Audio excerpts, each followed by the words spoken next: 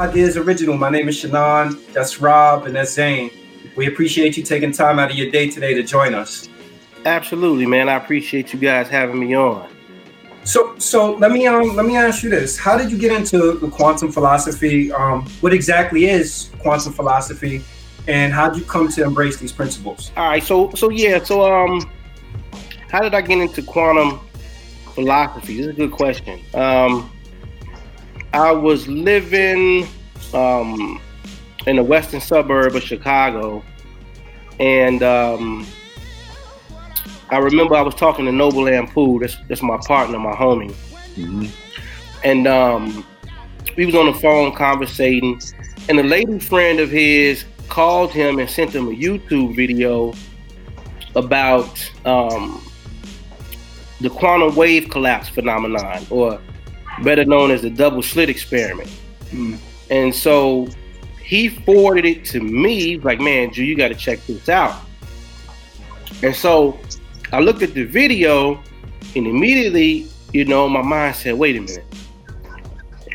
If everything's made of light, atoms, and you're telling me that in some strange way via observation or measurement, that I'm, or the viewer, is affecting the way that light is presenting itself into its particle form, I said, man, that's an entirely different, we're in a different ballpark at that point. Mm-hmm. Once that understanding was presented to me, and from there, I just been nonstop, man. It's been like 5 years ago.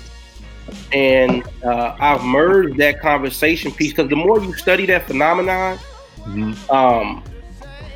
You're forced to really have to go look at, the mind, the brain specifically, and exactly how we're operating. What's causing, what measures things in us, what records things in us, and from there the study just grew and grew and grew. Read a lot about the neuroscience of the brain, how observation actually works. And from there, man, I merged some of the scriptural narratives into it, because I started to see that some of the things that were being presented in the world of physics and quantum physics, based upon my previous study on, I don't even like to use the word religious, but right. Spirituality is good. Ancient texts. Okay. Right? It led me to see that there was a lot of corresponding principles between some of the principles in quantum mechanics, mm-hmm. and relationship and the interpretation of such. Right? Because you got many different interpretations of what the doctors are experiencing, or what they are looking at in the experiment. But one thing's for sure, that some form of observation is impacting light. And so when I saw that, I said, okay, we hear about this speaking into existence phenomenon. Right. People regularly talk about that all the time, and they're getting it from biblical narratives or ancient texts that speak about the power of mind and speech. And so when I saw these things, made a parallel and a correlation between the two, it really just took off for me as far as my understanding goes, because I was able to see exactly where I needed to pinpoint my conversation piece and direct it to people who look like me, who have went through those pathways of learning and understanding in order to better their personal situation in their lives. Nice. That's right. And it's crazy, because like what you and Brother Noble Lampool teach, it was confirmation for me, because I went through a scenario myself where I projected something, and a few years later, it came exactly as I projected. That's right. The place, the time, the space, everything. It felt as though, damn, I walked into what I was speaking. Let's talk about the power of words. How powerful are words and how we use them? Oh man. So the power of words, man. Scripture talked about this quite a bit. Life and death is in the power of the tongue.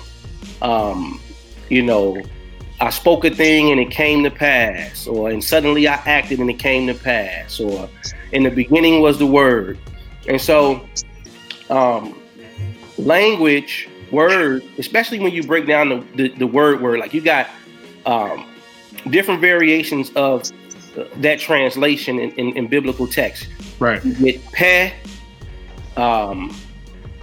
logos, and I forget the other one. It'll come to me, but literally when you translate the word in the text, it's a computation. It translates to mean a computation, right? It translates to mean a wish or a command. So I like to keep it hip hop too and talk about how these artists talk about these things in their lyrics, whether conscientiously knowing it or not. For some of the ones that are more seasoned and lyrical, I think they clearly understand. Right. For instance, Nas has a line where he says, I could wish it into existence. I want this nigga to live. That's right. Right? That's right. And it made me think about, and then when I see the definition for word, it's peh in the Hebrew, which means a wish, it all starts to come together, right? So what are you telling me about my words, my language? What am I computing when I'm speaking? I said this the other day. Speech and language is the place where all of the elementals in our experience in this body merge together. You have heat, you have water, you have air, and you have earth in the tongue, all merged together to utter a sound. So all of these elements are converged in one place in our throats. Right? And so this is the making and the foundation of everything in the physical universe around us. It's some form of that elemental. That's right. So it's speaking to, the word is powerful because it's speaking to our ability to create based upon what we're thinking and feeling. And not just vain repetition of words either. So it's not like you're repeating something over and over, because scripture says it either. Like you don't get it through vain repetitions. That's not necessarily it. Although people are on the track when they start to get to that point. But the imagery needs to be associated with the word. Right? You got to have a whole brain experience. You got to have a left hemispherical and a right hemispherical experience. That's right. A technique that I call tracing God. When you read about, I think it was the last king of Israel, who was told that he had to write the whole book of Proverbs out by hand. That's in the Old Testament, right? And so what were they really getting to there? What were they indicating? What were they pointing us to in that commentary is that there's something powerful about writing and words that alter the fabric of time and space if we're emotional enough about or passionate enough about what it is that we're saying. And emotion is key. And emotions and feelings have a hidden power right along with words. How do the two of those work together with one another? Well, emotion is like this, right? One of the ways I like to explain it, when a woman I love going through the pregnancy process to explain manifestation, because it's a beautiful replica physically of what's happening on a psycho-spiritual level when you're dealing with thought. Correct. So like when a woman's pregnant, they tell you that her heart has to work about 40% more than it does regularly, right? And what else does water do? Water always sinks to the lowest point available, right? Yep. So when we look at these things, we have to say, okay, how can we look to nature or things that happen in nature to identify how we should appropriate or implement these things in a practical sense, utilizing what people call the law of attraction? An older term for it is in scripture. They call it the law of liberty. Actually, in scripture is what they call it. So emotion is like, I said this the other day, it's like imagination is like, or the word in imagination is like the letter in the envelope, but emotion is like the stamp that you put on it so that it can go to wherever it's got to travel to. Okay. So emotion is like that's the wisdom part. Yes. That's the working of it. Right. It's You know, the imagination is the vehicle. You know, everything, all the details. But it don't matter how nice that Bentley, that Phantom, that Ghost, whatever. No matter how nice it is, it ain't going nowhere unless it got the petrol. Mm-hmm. Right. Needing gas. Right. Yeah. So you can be pretty. You can pretty it up, but how intense is your emotion? So Scripture tells you will find him if you felt after him, or to feel after him. Who is him? Him is your consciousness. So if you're feeling, if you're emoting and you're feeling, and it's strong, in many cases, the manifestation can almost be instantaneous.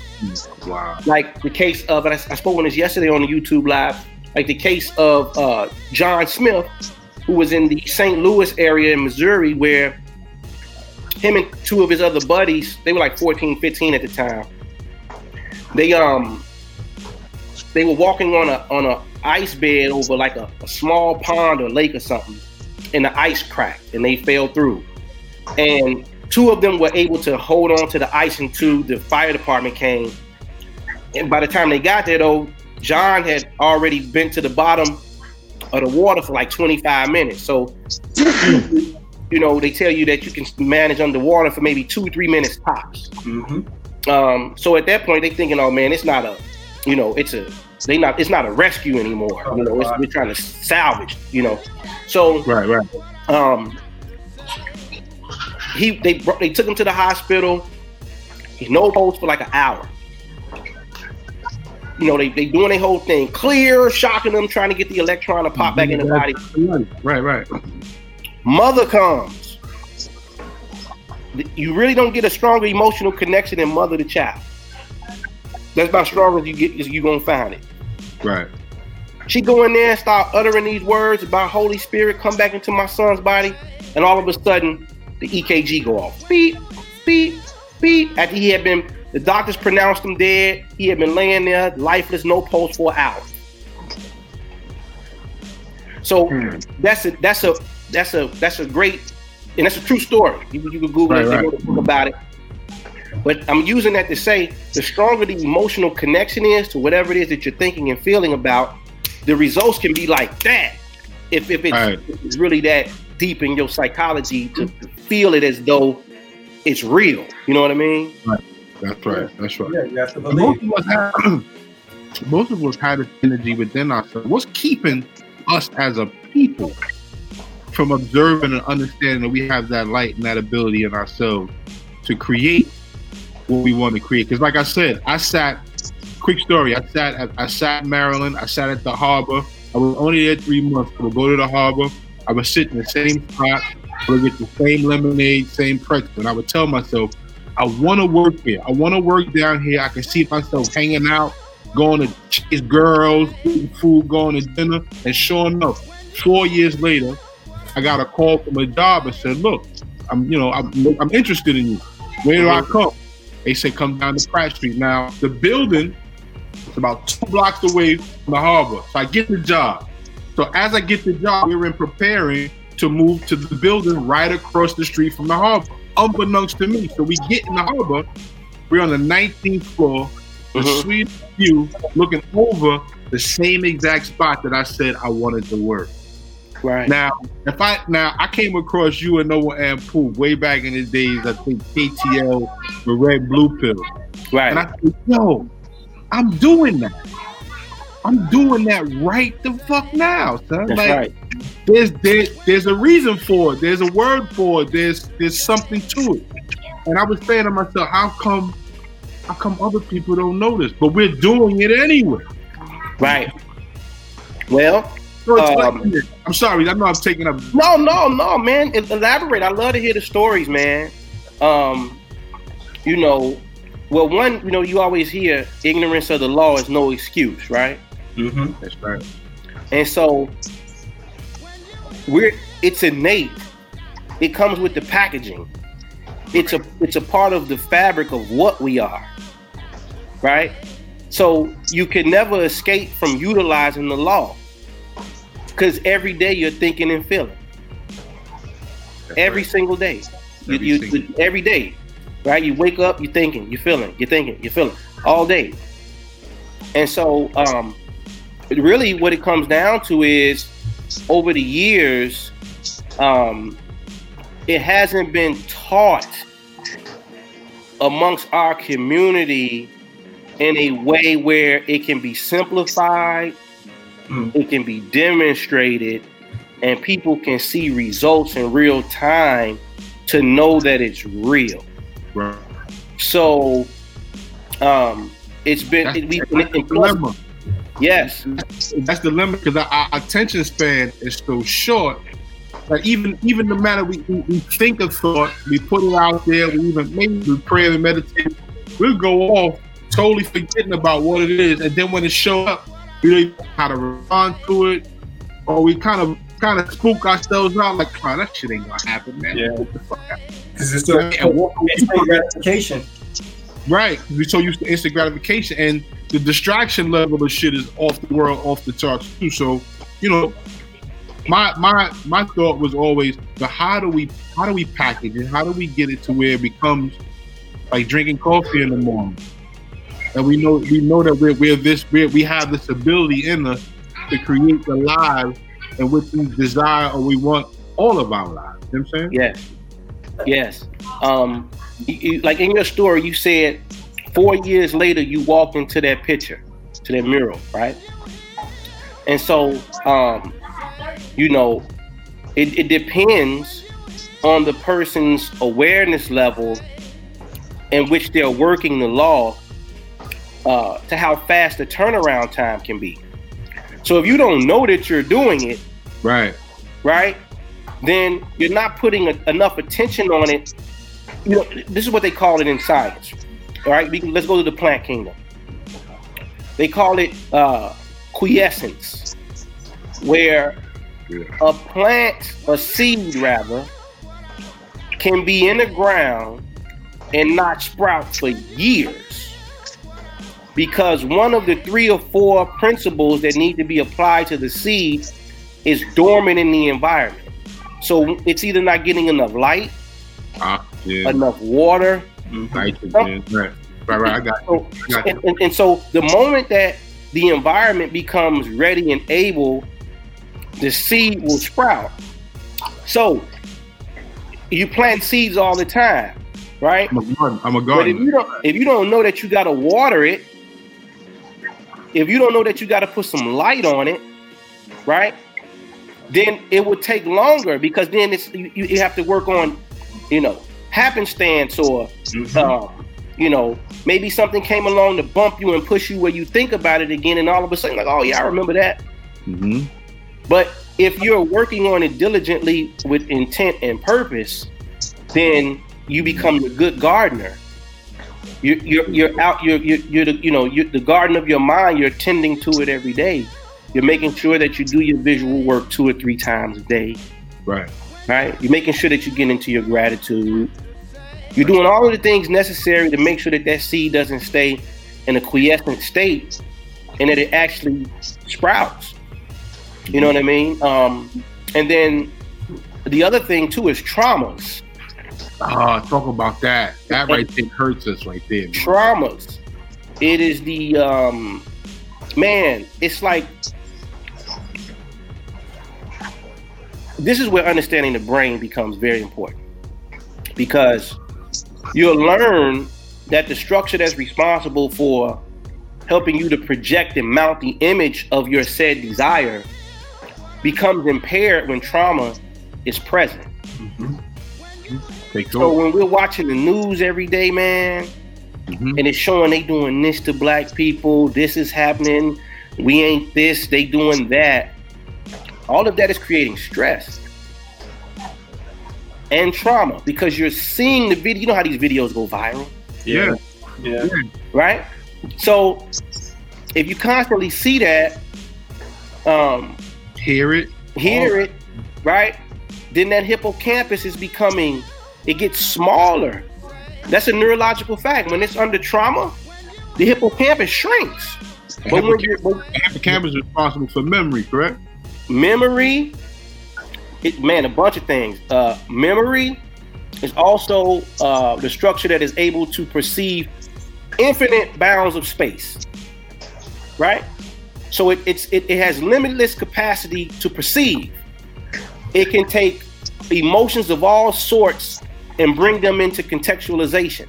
So if something happens to you in the daytime or the week before, because usually they tell you it takes about 3 days for something that happened to you to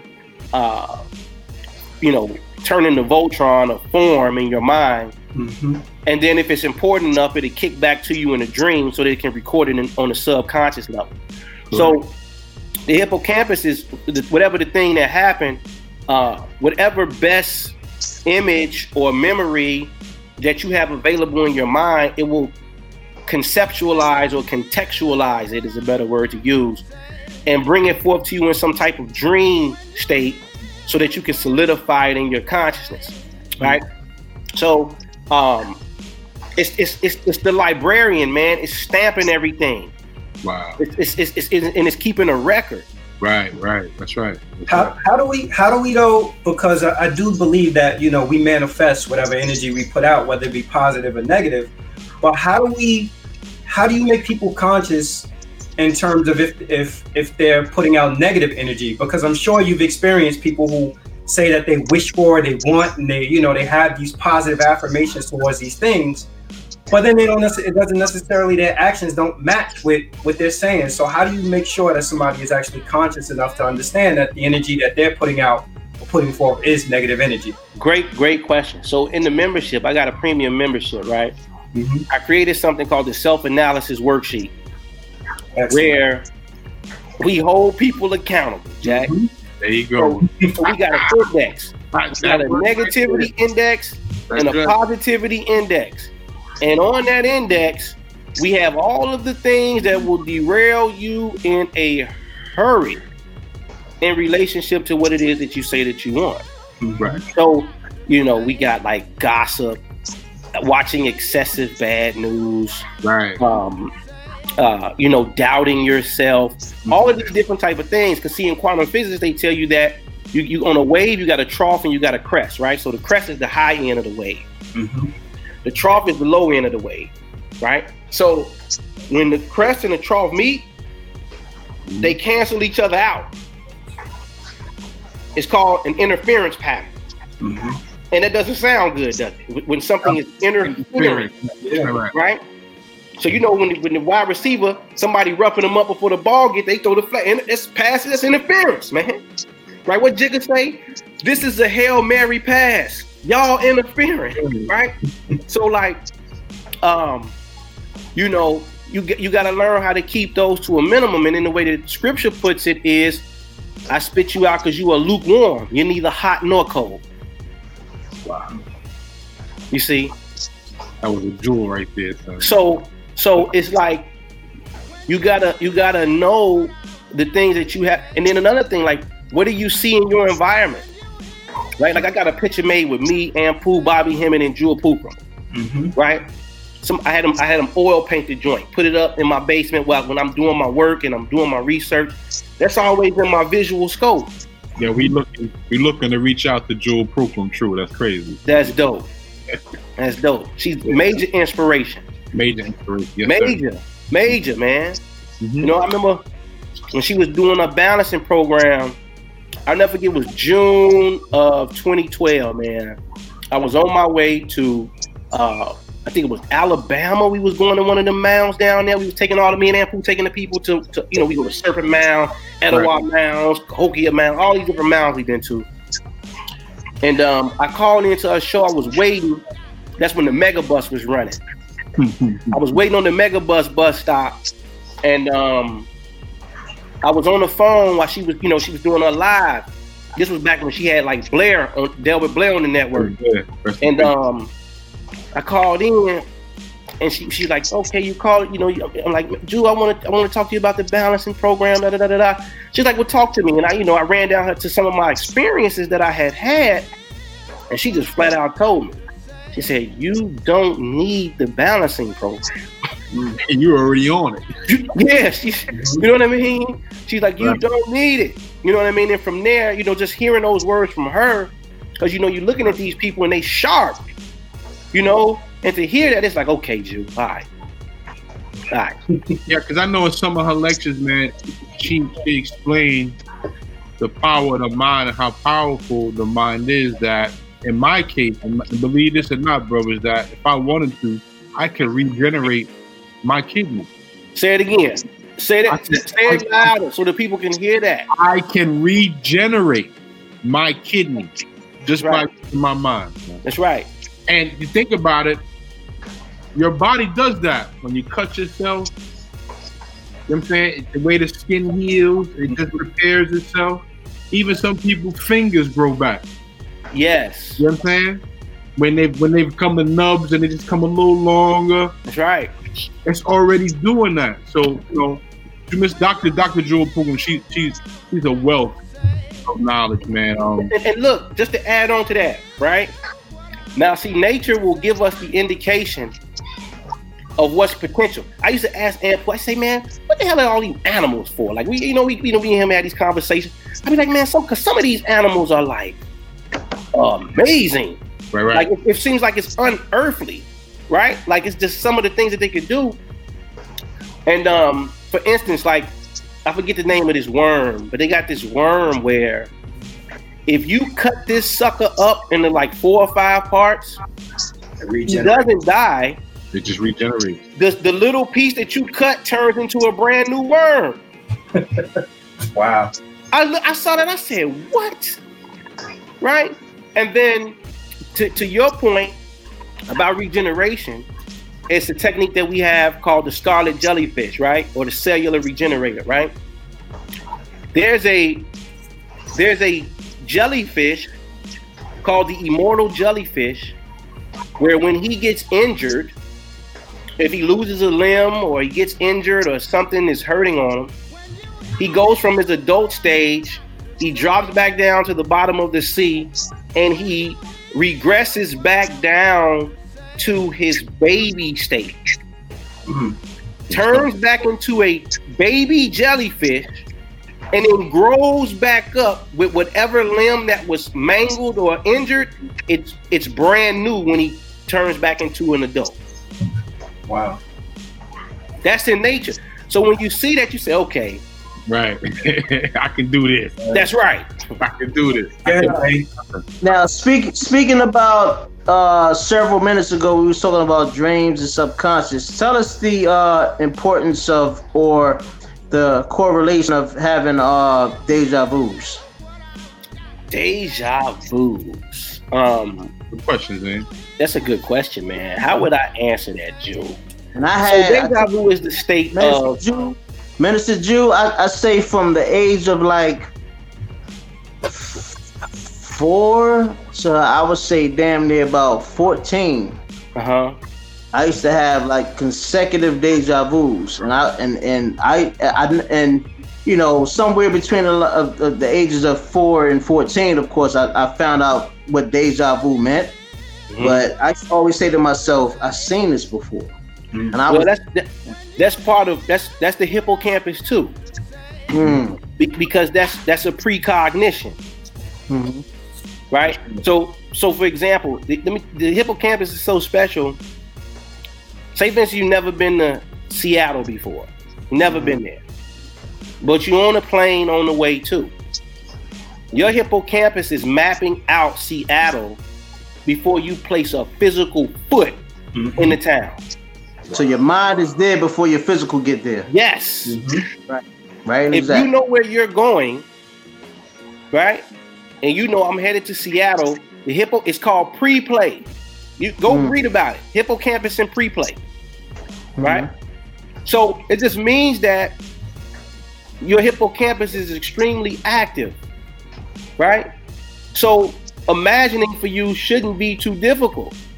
Right? To be able to see something before it happens. Right. You see what I'm saying? And then you know, something that I got called quantum field trips, right? Where you really need to, this is how you're really excited to get the most out of the structure. The book of Joshua tells you, wherever the sole of your foot shall tread, that place I have also given to you. So what's the message there? We know these are allegories and parables, but what's the message? So The hippocampus is responsible for what? All of your spatial memory too. So if you can be in the location or be in the place, right? So if you can see yourself in the place physically there, that's like a steroid to the hippocampus, man. You know what I mean? So that's what happened in Baltimore. I saw myself working there. I saw myself going to dinner. I saw myself hanging out. And lo and behold, every day after work, I'm going to ESPN Zone. I'm going to Legal Seafood. I'm going to hang out the harbor. I'm like, yo, son, I was just up there talking about this shit. That's right. That's right. What do you say to people that may be skeptics and they don't believe, that say, well, this is coincidence or karma? Well, I will point them to the several case studies of neuroscience. Because see, you could be a skeptic, and I get it, right? And you could be a pessimist. You could be all those things, right? But it would behoove you to be a little bit more open. Yeah, right. You know, what's the word that I'm looking for? People who are a little bit more happy. Free thinker? Not necessarily a free thinker, but optimistic. Optimistic. There you go. Optimistic. They tell you that people who are optimistic tend to live longer lives. That's a fact. I believe it. That's in case studies everywhere. Believe it. So, but then somebody would say, you know, I would have to point them to, all of these different studies about how, people who do these listen, this is what you have to show people things like this. Henry Beecher discovered the placebo. There were men on the battlefield in World War II who had been shot and they had no more morphine. The nurses were putting saline in the syringe and shooting these soldiers, and their bodies were responding as if they had taken morphine. You can't ignore that. That's crazy. You can't ignore that. You can't ignore the case studies that talk about these women who were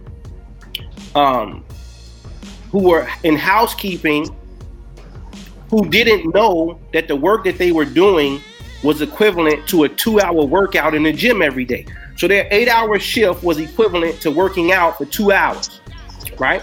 Even though they didn't run and jump, but all of the work that they were doing was equivalent to working out for 2 hours, right? So, what ended up happening was, when the investigators or the researchers came in, they said, hey, ladies, y'all know what y'all been doing is the equivalent to a 2-hour workout in the gym? They said, oh, really, it is? Every day they came to work, did the same work that they had been doing. All of a sudden, their heart rates improved. They started to lose inches on their hips, in their waist. Even though they never did any physical working out. Correct. They just were now aware that what they were doing was the equivalent to working out, and their bodies responded as if though they had physically been working out. So you're gonna have to. What we doing? That's right. Made aware.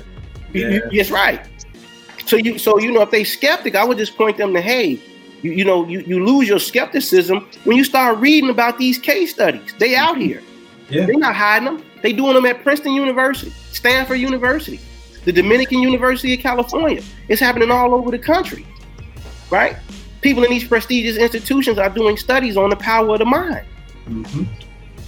It's just not the talk of the town, but it's being used in all forms of advertisement. Suggestion is being used. Of course.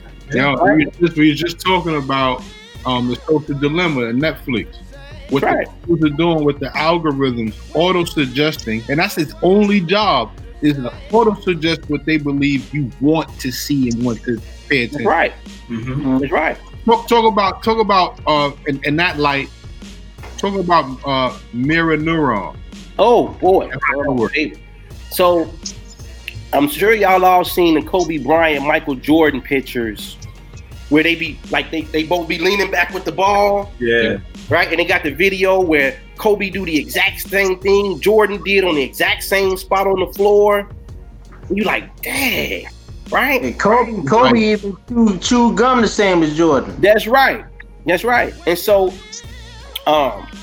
mirror neurons, or another word that they call them empathy neurons, is another term that they use for them, is the study of how, that's where you get the 100th monkey effect from. That idea is where one monkey did something, the other monkey saw him do it, and all of a sudden all of the monkeys is doing the same thing that they saw the first monkey do. Monkey see, monkey do. That's the term, monkey see, monkey do. So,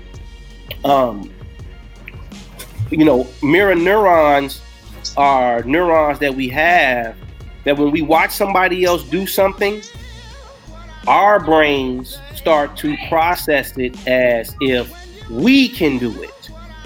And when we start to act out, or our behavioral dynamic begins to change based upon what we saw somebody else do. So in a way, when the mind thinks something is possible, keyed low when we watch somebody else do it. Or like Roger Bannister, the first person on record, maybe somebody else did it off the record, but on the record, Roger Bannister, first person to run the 4-minute mile. Right. And what was interesting was after he broke the record, people kept breaking it. A lot of more people kept breaking it. Why? Because they saw that it was possible. Mm-hmm. So when the mind sees something or sees somebody else does something that's possible, those mirror neurons kick on and they say, you could do the same thing. So another way that scripture indicates this beautiful science is to be imitators of God. How about that? That's in Ephesians. About that. So how does mirror neurons work in what I guess they consider epigenetics? Now that you're genetically that there something in your DNA is passed down to you, that can probably come out in your hippocampus, being your memory. Through memory. That you react the same way. And it's funny we use that term because I remember as a kid, Saturday night specials, boy, I watched them karate flicks. I came outside, I was Bruce Lee. That's right. Couldn't tell you no different, right? Everybody upset. And I was nice to it, that I was swift with it. But never knowing what was doing, but I went outside and wanted to mimic exactly. And especially when Last Dragon came out, because Last Dragon was the first, like, besides Jim Kelly, when the dude that played as Bruce Leroy came out, I'm telling you, man, like, that right there was the pinnacle of, like, just blacks practicing martial arts and perfecting it, and something that they looked up to as far as like a positive figure, because not only was it physically, it was also mentally too. Yeah, but Bruce was a beast. He had private notes that I think just last year they surfaced, where in his notepad he talked about the power of imagination and thought. I shared that on my Instagram, I think somewhere, where he went into it, man, in his step-by-step process of how he utilized his mind to accomplish a lot of the goals that he had. Yeah. How important is gratitude? Gratitude is important. I want to touch on this question too before we get there, because I really didn't go into it. He mentioned epigenetics, and that's an important subject matter because it's memory. That's all it is. Okay. Memory is being passed down. Well, epigenetics is talking about how can we reprogram ourselves from the inside out. Okay. Right. And so that's given a lot of joy and inspiration to people who are looking to heal themselves. Right. Who are looking to get over traumas, right? But sometimes these things genetically are passed down, from generation and generation, father to child, mother to child. A good example of that is like you got something called telomeres. They look like little, your shoestrings, the cap on your shoestring. Right. You got these little things in your body called telomeres that are said to deal with your aging process, right? And what they found out was that people who, like, say for instance, you grew up in an environment, you didn't grow up in a house, a house. You didn't grow up with a family structure where you all lived in the same house. Those children showed signs that their telomeres were shorter than the children who grew up in full family households who lived in a home together. So we're talking socioeconomics having an impact on genetics. Right. That's right. Mm-hmm. That's right. Right? And so these things can be passed down from generation to generation until something either in the external environment it changes, or something in the internal environment changes. And the only thing that's going to change something in the internal environment is a thought and a feeling. That's the closest thing that you have to a cell. Right. Other than that, it's got to come from something, an external cue from the outside. So I remember looking at a study with, I forget what was this thing. I think it might have been like a scorpion or something. I forget which part of the insect kingdom or animal kingdom it was. But they showed how this animal had the ability to be bioluminescent, right? But what they found out was, even though this animal had the gene, it wasn't cut on. So you got something called upregulation and downregulation of genes, predicated upon what's in the environment externally or what you got going on internally in your own personal environment. Right. So then they said, okay, we're going to take this insect out of this environment that it's in, and we're going to take it to because they had it in a colder environment. It had been, this is where it had been, traversing, that species had been there for years and years and years and years and years. And they said, okay, let's take it out of this environment and let's put it in the environment where his cousin was in a warmer environment where the gene was cut on. They took him and put him in that environment, and the gene that had been dormant for all of those years was cut back on, simply by changing the environment. Now it was bioluminescent, even though for many years that species in a colder environment was not. So then they said, okay, they took him back into the colder environment, thinking that maybe it would get cut back off. That's not what happened. It stayed on.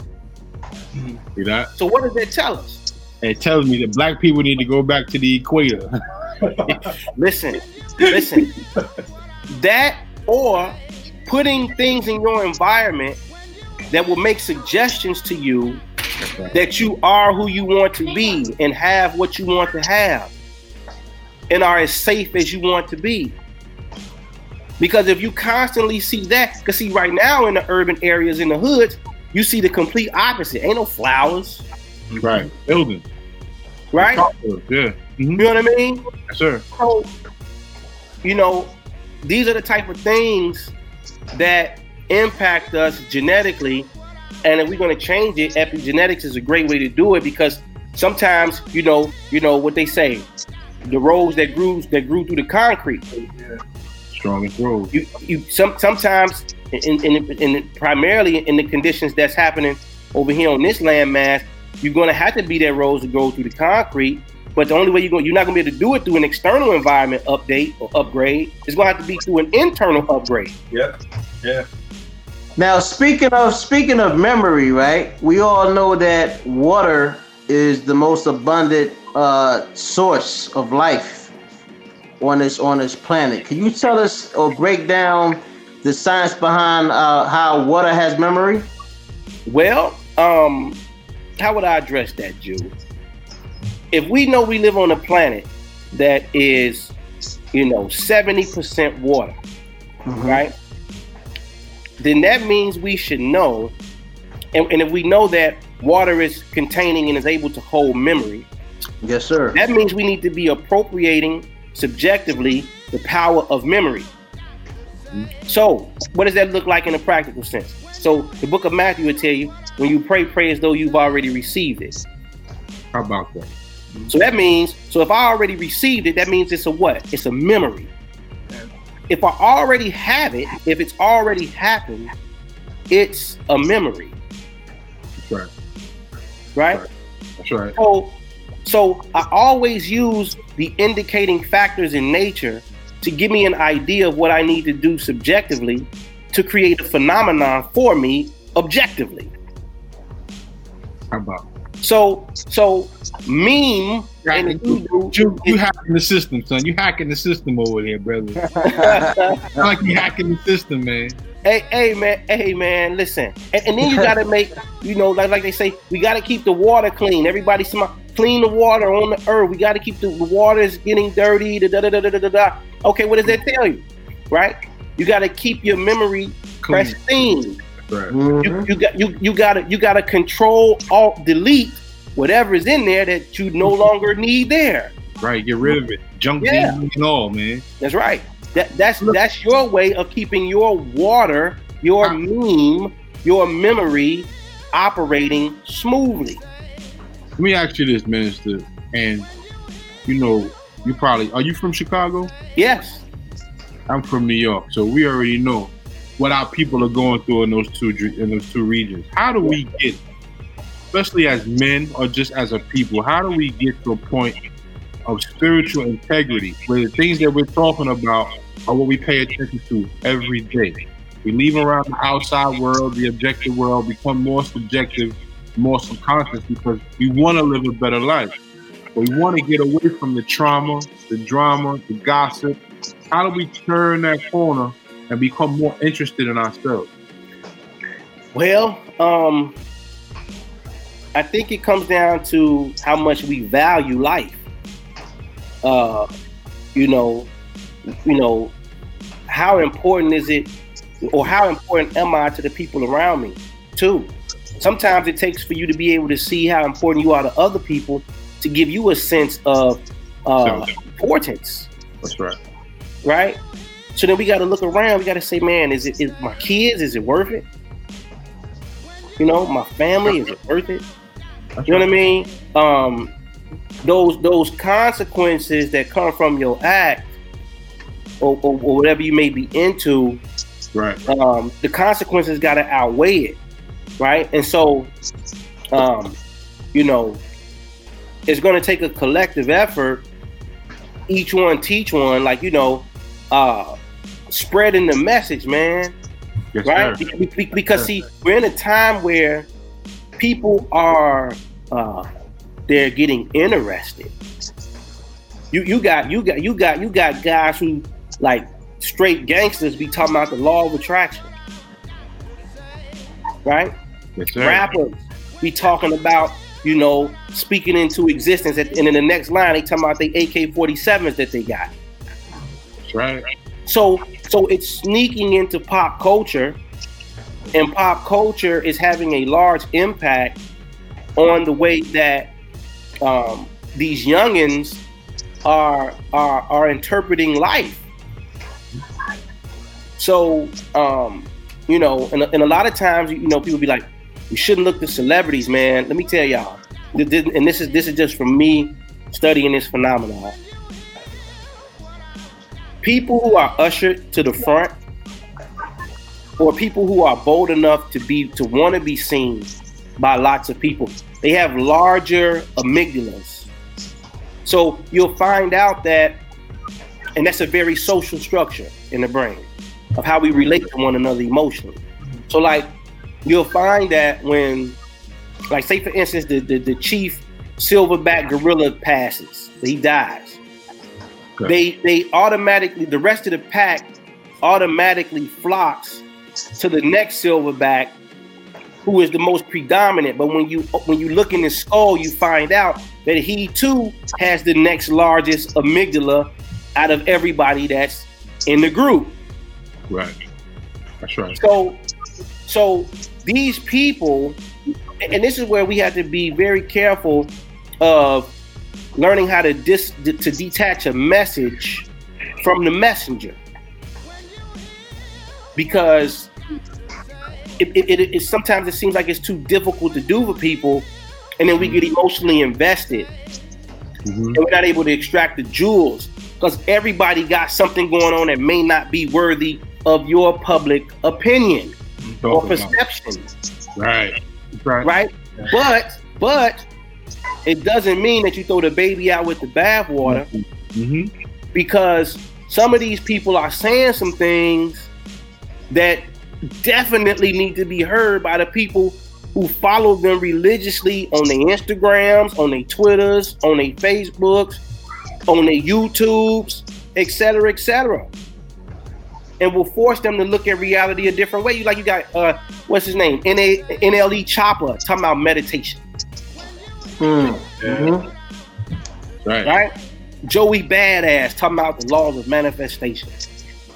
That's right, man. You know, a lot of brothers it's coming out, and that, like you said, it's becoming popular to talk about it, and they know a catchphrase here and there to get a person's attention, get a person's attention. So I just coming out, man. Yeah, I just want to go back for a second and just follow up again, because I was asking you earlier about gratitude and how important is gratitude.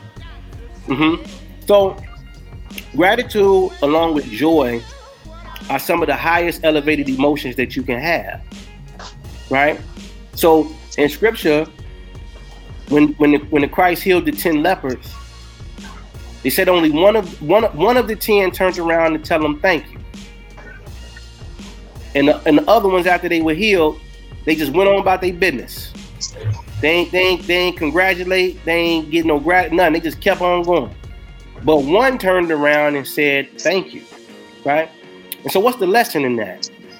Is that the one who ushers gratitude and thankfulness for what they do have, this is key. It's key. Because a lot of people be complaining all the time. Yes, sir. Right? And the neuroscience shows you how complaining tears your brain to shreds.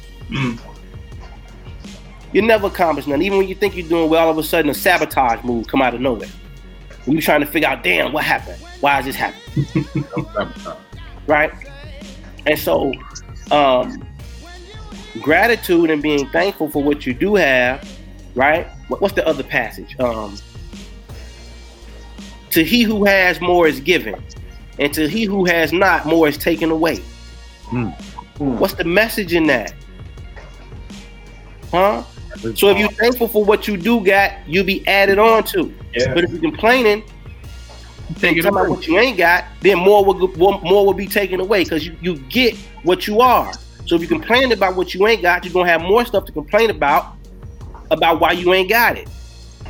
But if you have something and you're grateful for it, you're gonna have more stuff to add on to for what you're already grateful for.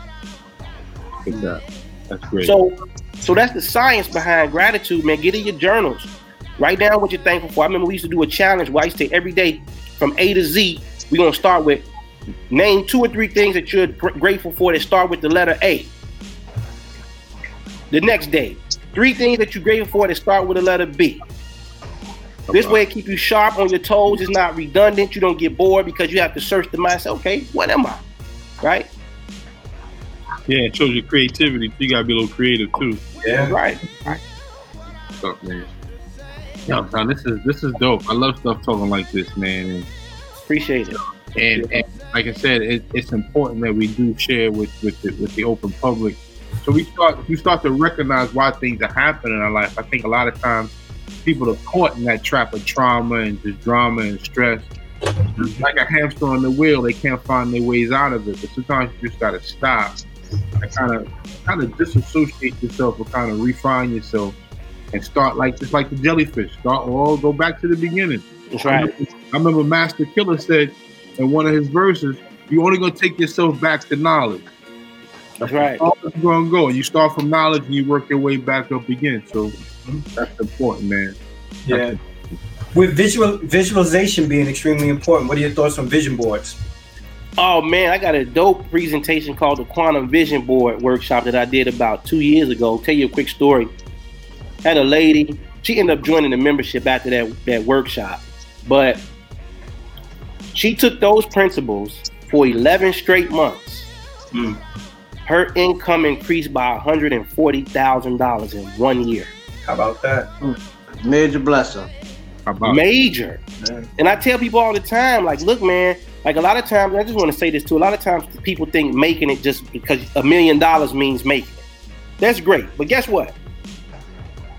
If you make over $150,000 in America, you're considered in like the top 10 affluents in the country. Yes, sir. Right? And then you just continue to build your goals from there. I remember T.I. said, at first I used to just be like, if I can get to $1 million. Now I'll be like, what the fuck is $1 million? Right? Then on top of that, you still got to maintain it. Yeah. Exactly. You know what I'm saying? So like, visualization is like, because visualization is going to help you with generating the feeling too. So it's like a two-step dance, right? It's you know, once you start to do the visual work, you're naturally going to start to feel it because you're becoming attached to it. Right. It's an entanglement. Visualization allows you to become entangled, right? Like Jada Pinkett, the famous word a couple months back, entanglement. I said, "Oh, look how spirit crept in and dropped it down." Dropped the ball with that one, right? Yeah, like I'm like, boy, they don't have no idea about quantum entanglement, but they gonna learn today. You know what I'm saying? And so, and our thoughts do a lot of that entanglement. We cross reference a lot of different things. I just think as a people, we just need to focus a little bit more on what it is that we want and a lot less of what we don't want. Ooh, say it again. You ask a person that. Ask a person. It's hard for a person to tell you what they want, but they will tell you what they don't want, a long list. It'll be a long list of what they don't like, what they don't want, but you tell them, what do you want? They be like, no clue. I don't know, because they ain't never thought about it. No clue, son. I'm a big movie head, right? And one of my favorite movies of all time was The Matrix, because it talked about it basically talked about the contrast of artificial law and natural law. Can you speak upon that? Well, The Matrix was a dope flick because they tried to illustrate to you that there is no such thing as fiction. Okay, they would say, you know, they give you all these details about the quote unquote real world versus the digital world, but when you step in the digital it still felt like it was real. Right. In fact, if something happened to you over on the quote unquote on the fake side, you can possibly become unplugged on the quote unquote real side. So there's a fine line between the veil of what one considers fiction and nonfiction to be, right? And so within that movie, they gave you a lot of concepts, man. You know, like when they had Morpheus in captivity, and they were trying to bust him out when the Smiths had him, and they had to upload the program into Trinity to fly the chopper. Right. So they were trying to show you then, listen, all you got to do is upload the program into your consciousness. That's right. And before you know it, you'll be acting it out in the real world. Now, if people say, well, it takes rehearsal. Yes, it does. That's the mirror neuron, bro. Exactly. Right? So like in the Joker flick that just came out last year, the year before, whenever the Joker came out, they had a bunch of scenes showing you the power of rehearsal. Remember when he would come through the curtain in the kitchen and then he would sit down and he would act it out like he was sitting on the couch talking to old boy? Yeah. Right? Wow. They kept showing, it was like 2 or 3 scenes like that, where they kept pointing out the power of rehearsing, and then one day he got a phone call, didn't he? Repetition. Right. He was like, huh? Y'all want me to come where? But he had been rehearsing it the whole time. Right. Repetition, man. And that goes back to what Brother Rob was saying. He was out at the National Harbor. Exactly. Right. He envisioned it. I did the same exact thing. I went and got the same lemonade from the same lemonade stand, the same pretzel. I brought the same book with me, sat in the same spot. That's right. And 4 years later, I got that call, and I was like, I did that, but I didn't know it. I didn't know it until I heard you and Nova Ampu. Talk about Nova Ampu. How did you guys meet? Man, I'm gonna tell you, man. I was this might have been like 2009. right? I think it was like September 09. I was in Oak Park, and I was where was I at? I had stopped in Is he from Chicago too? No. He's from Philly. Okay. But I was watching a video on YouTube. I was in Oak Park I think I was getting a chicken sandwich from one of them spots out there. I forget the name of the restaurant. But I was out there and I had my phone and I'm watching YouTube, right?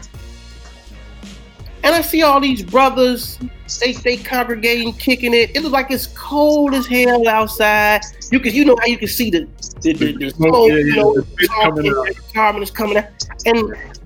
And so I see this one brother like, this is what we gotta do. We gotta go to this building. We got to do that. And I said, who is this cat?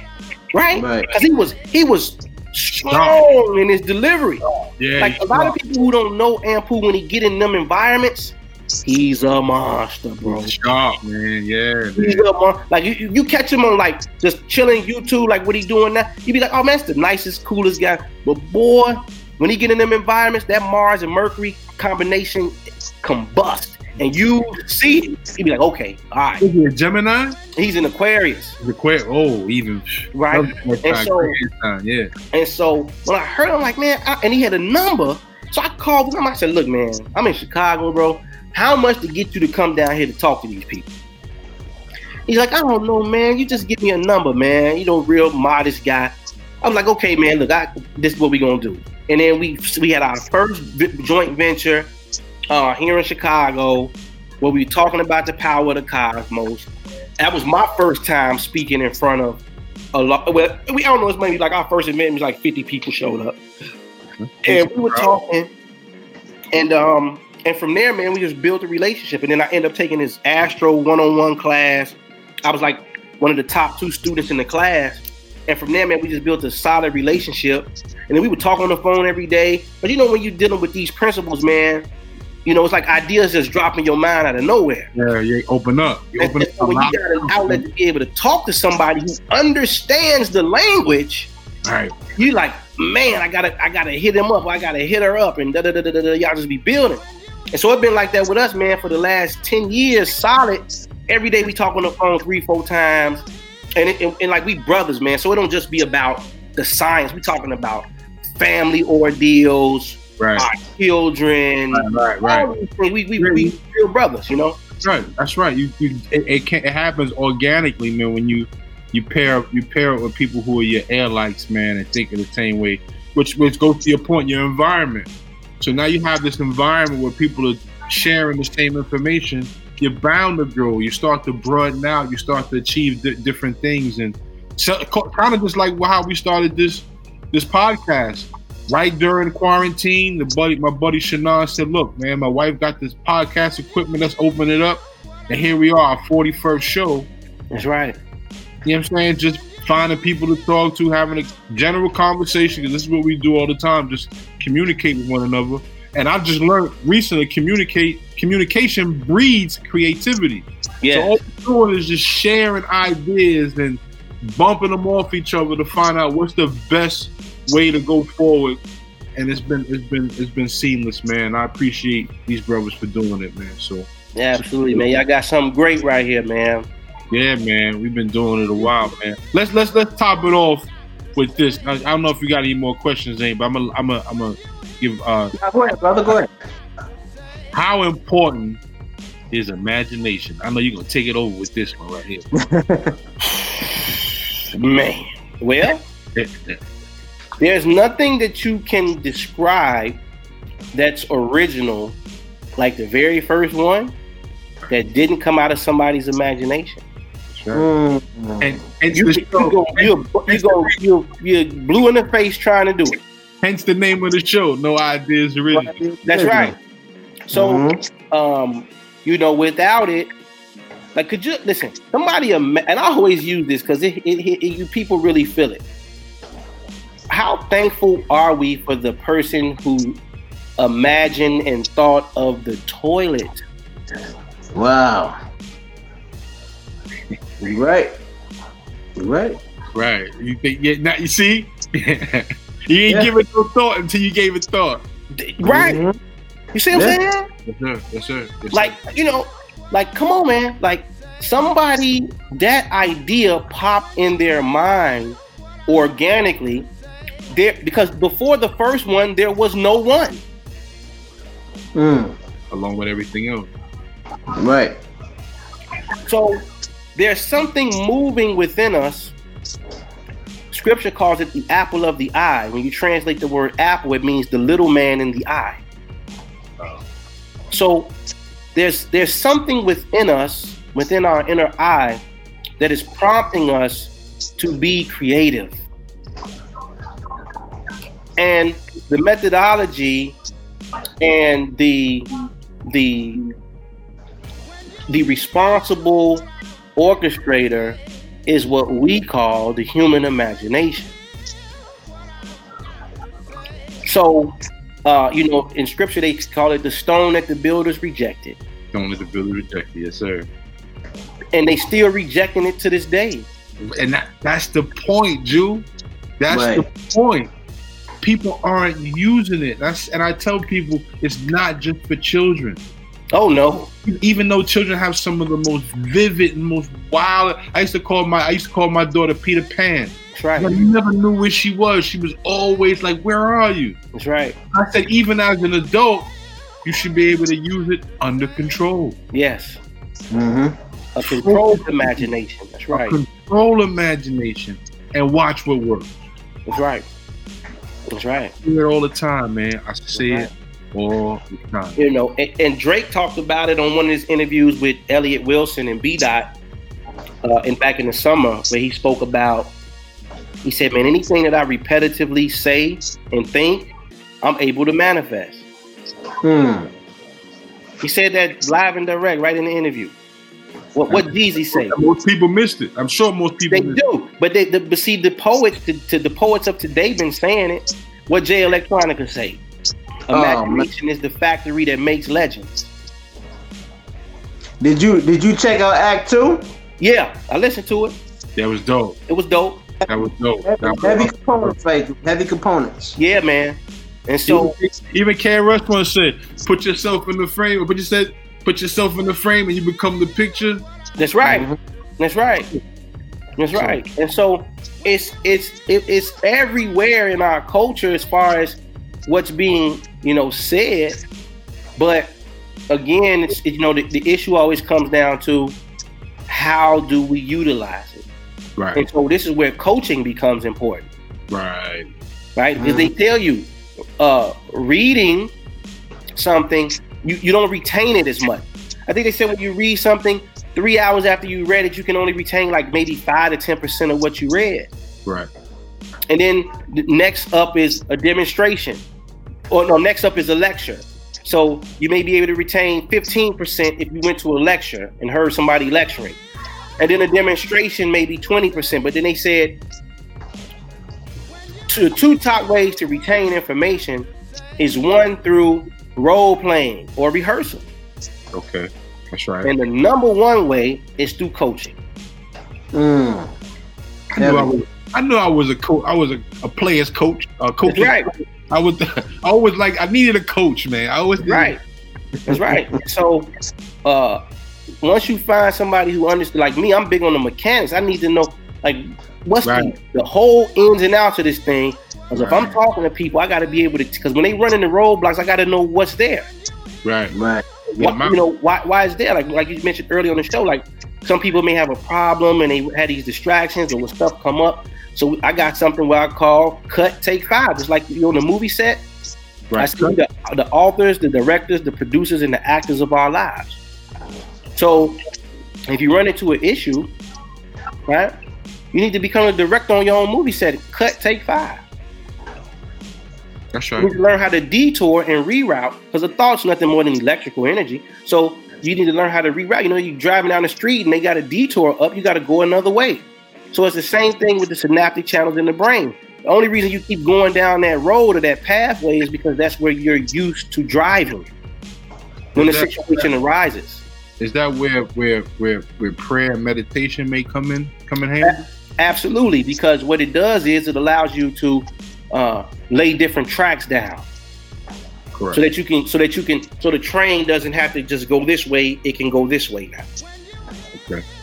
right? That's right. And so when you're doing your prayers or your meditations and you have an image in mind and you're utilizing, different passages from whatever motivates you. Some people may like to use, Hindu mantras or, that really doesn't matter. Well, I don't want to say it that way because I don't want to belittle anybody's idea.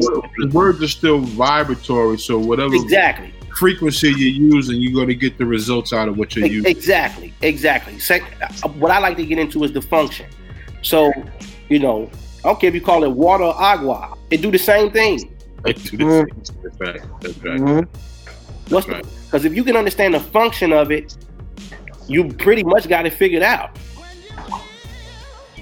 And I always thought to myself, man, like over here in America, there's a lot of different barriers that downplay or dumb down the frequency of how we interact with one another as a whole and also as an individual.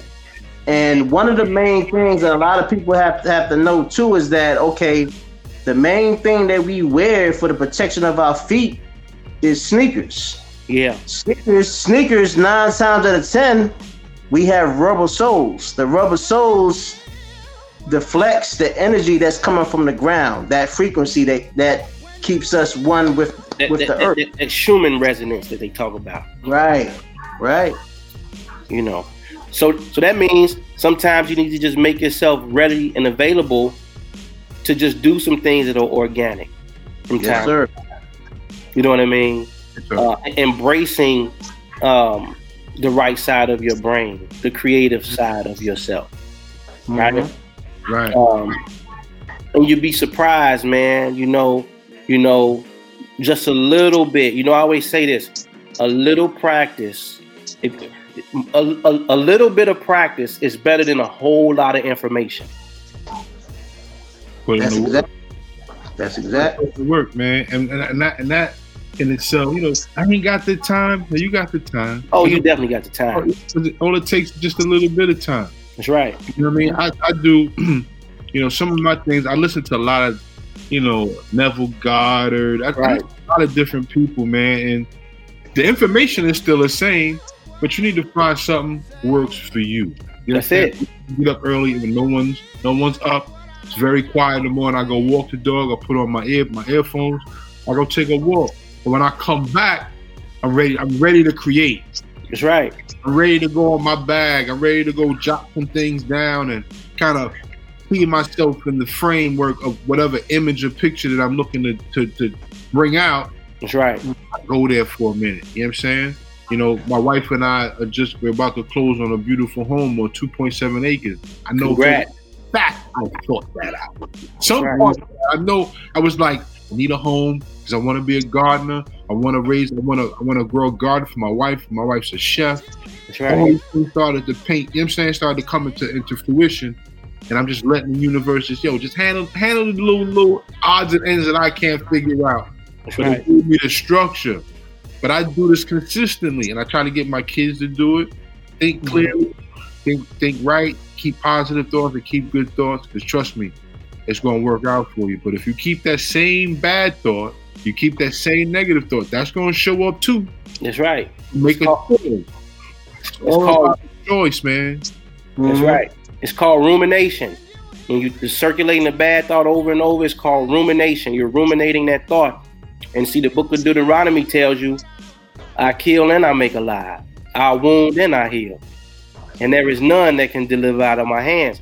So they telling you, it's either side of the ledger. It's your choice. What you gonna kill or make alive? What you gonna wound or you gonna heal? But either which one you choose, there is none that can deliver you from it once you put it into motion. Yes, sir. Yo, Minister Jew, it's been a pleasure, man. Question I have that'll sign us out for the day for the viewers that's going to see this, Minister Jew.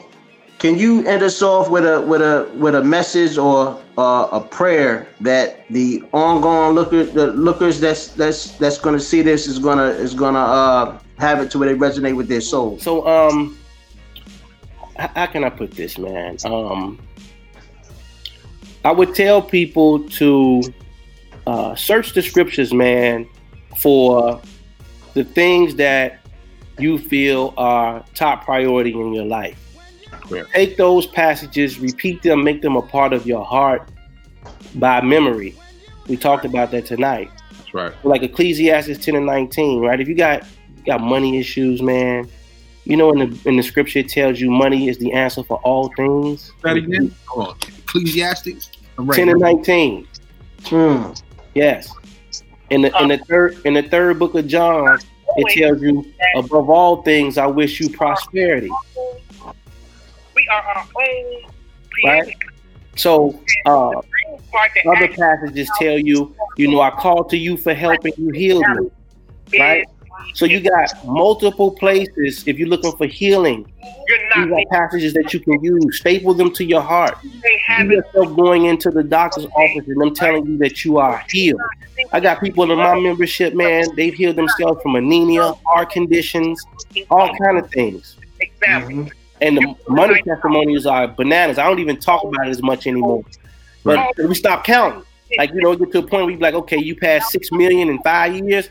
Like all the receipts that we've gotten from people, and some of them we can't even really count because they're recurring. Like they'll say, "Oh, Drew, I got a $50,000 raise," and that's every year. They 50,000. You know what I'm saying? So you get to you can't even really count it. But search the scriptures, man. Staple them to your heart, and have you a definite image and see yourself in first person, achieving that in which you say that you need or that you want. And if you're consistent and persistent, you know, like, you know, the scripture tell you this, he perseveres. If you stay the course, you're gonna be all right. Another thing too, Minister Drew, can you give out the information how people can get in contact with you and chime into your latest forums and all that? And yeah, give man, I appreciate the opportunity. Again, I appreciate the opportunity that y'all brothers sharing on y'all platform, man. Congrats again on y'all 41st show, man. Y'all got many more to go, and they gonna get greater and greater. Appreciate that. But you can visit the website, theimaginationguru.com. You can follow me on Instagram at The Imagination Guru, Minister Drew on Instagram. YouTube channel, The Imagination Guru. Like, subscribe, share the video content. Just type in Minister Drew on YouTube. I got some videos that's 3-4 years old, but they just as relevant today yes, sir. as they were when I first dropped them, because this is a ongoing message that never gets old. That's right. Right? Where else you can find me? That's probably it. Instagram, YouTube, and the website, theimaginationguru.com. Yes, sir.